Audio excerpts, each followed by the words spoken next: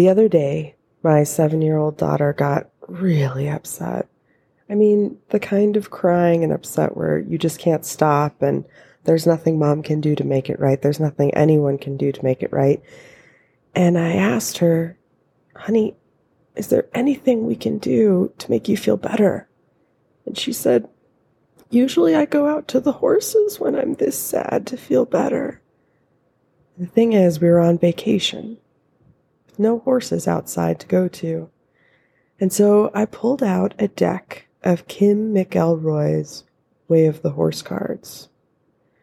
And we pulled them one by one and laid them out in order, 1 through 40, and looked at the beautiful images of horses that Kim McElroy had painted. And you know what? By the end of that, Grace felt a little better, and so did I.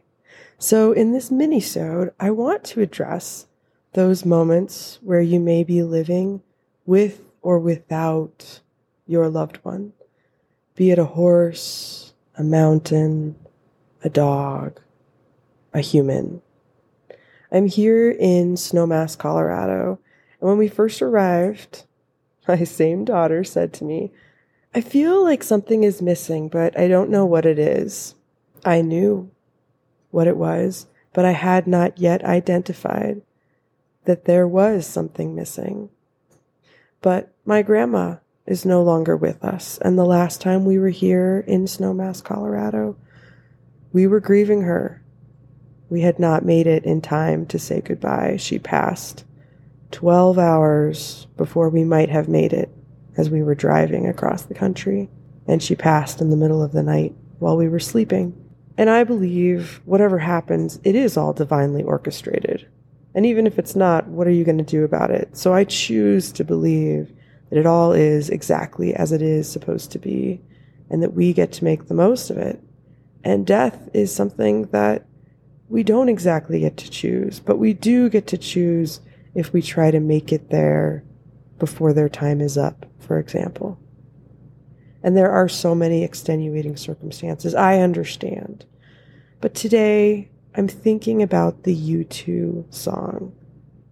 With or without you, I can't live. With or without you. I'm actually thinking, how do we live with or without you? How do we live with or without you? And one beautiful, beautiful way is through these memories, images, pictures, paintings, stories. I want to tell you a story about my grandma. In her final years, she was losing her mind, and it was very difficult for all of us. Alzheimer's, probably. Regardless, she was not the same, and her stories would drift, and her awareness and understanding of who you were would change day to day and sometimes minute to minute.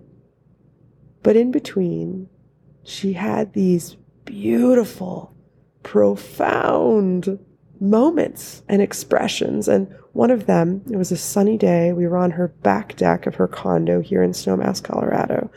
The mountains were glistening and the aspen trees were shimmering. And she had a potted plant with pansies on her back deck. And they were all the colors of the rainbow in perfect form. And she said, why don't you pick those? You ought to pick those, dear. And I'm thinking, you don't really pick pansies, right? And I said, I don't think so, Grandma. I think we should leave them here on your deck for you to enjoy. She said, well, I don't know why you wouldn't pick them. They aren't going to get any better.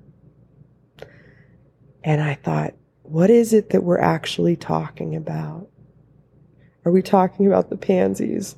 Are we talking about what Grandma is still grasping in life, that she herself, her mind is not going to get any better? The thing is, at that time, she was 90 or 91 years old. And there are certain things that will stop, quote, getting better for us. We're meant to age. Our skin is meant to wrinkle. And yet we can still apply lotion and take care of ourselves. Perhaps our minds are meant to forget certain things as we age. I don't know. Again, isn't it all divinely orchestrated? But the question is, in this moment, are there things that you're living with or without that you know help make you better? And if the answer is yes, I invite you to move closer to those things. My grandma was a gardener. She loved flowers. Just getting out and talking about them, touching them, looking at them. My gosh, I watched her.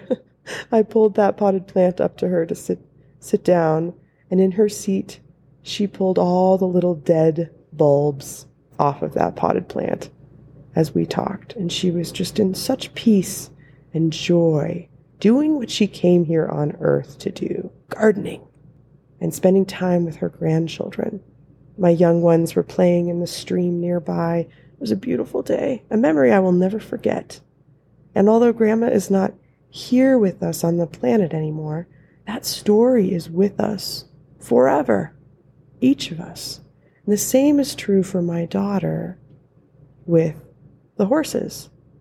Right now we're on a journey to the mountains. We flew here by airplane, and we left the animals behind.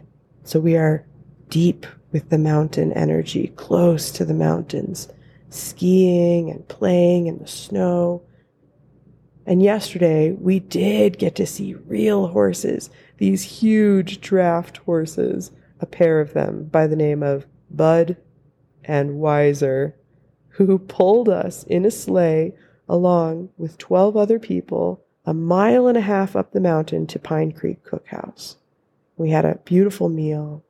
Excellent waiter named Sean. Jose was the wrangler who worked with us, and he is also a bullfighter. Kind of amazing. I'll put his link in the show notes. And the point is that we found ourselves with real horses that are not ours, but who we could connect with and have a beautiful spiritual connection with and explore the mountains with. So if you don't yet have a horse of your own, a horse of your very own, and that's the tagline for Breyer horses, which are amazing model horses, and I have an offering with them if you're interested in a horse of your very own. I do a coaching session where I help you find your very own model horse based on where you are in your journey. And I'd love to share it with you. Because for so much of my life, I did not have a horse of my very own. I did not have a dog of my very own. I got to witness my sister-in-law as an adult getting a dog of her very own for the very first time. Bella Rose, and it was the most beautiful, beautiful thing to witness. Seeing her come into her own as a dog mom. Finally, her kids were, some of them teenagers at that point. It was finally time. So if you're an animal lover and you want to be an animal owner, there's a time. And if you're an animal owner, but for some reason you're in a season without an animal, or you're on vacation, or someone else is taking care of them for some reason, just remember you have all of these memories, all of these moments, all of these images, maybe even videos and stories to keep you connected to the wisdom of your animal, of your purpose here on this earth, whatever it is. Now, I'm going to wrap up this mini-sode because we're almost at 10 minutes, but I am going to say, if you're interested in the Way of the Horse cards, you can find me on social media. I'm going to head over there and I'm going to pull one for a little good morning magic here in the mountains. And I'm just going to encourage you to go out and live your best life today, with or without whatever it is you feel. You can't live with or without, because trust me, you can live with or without it. I love you.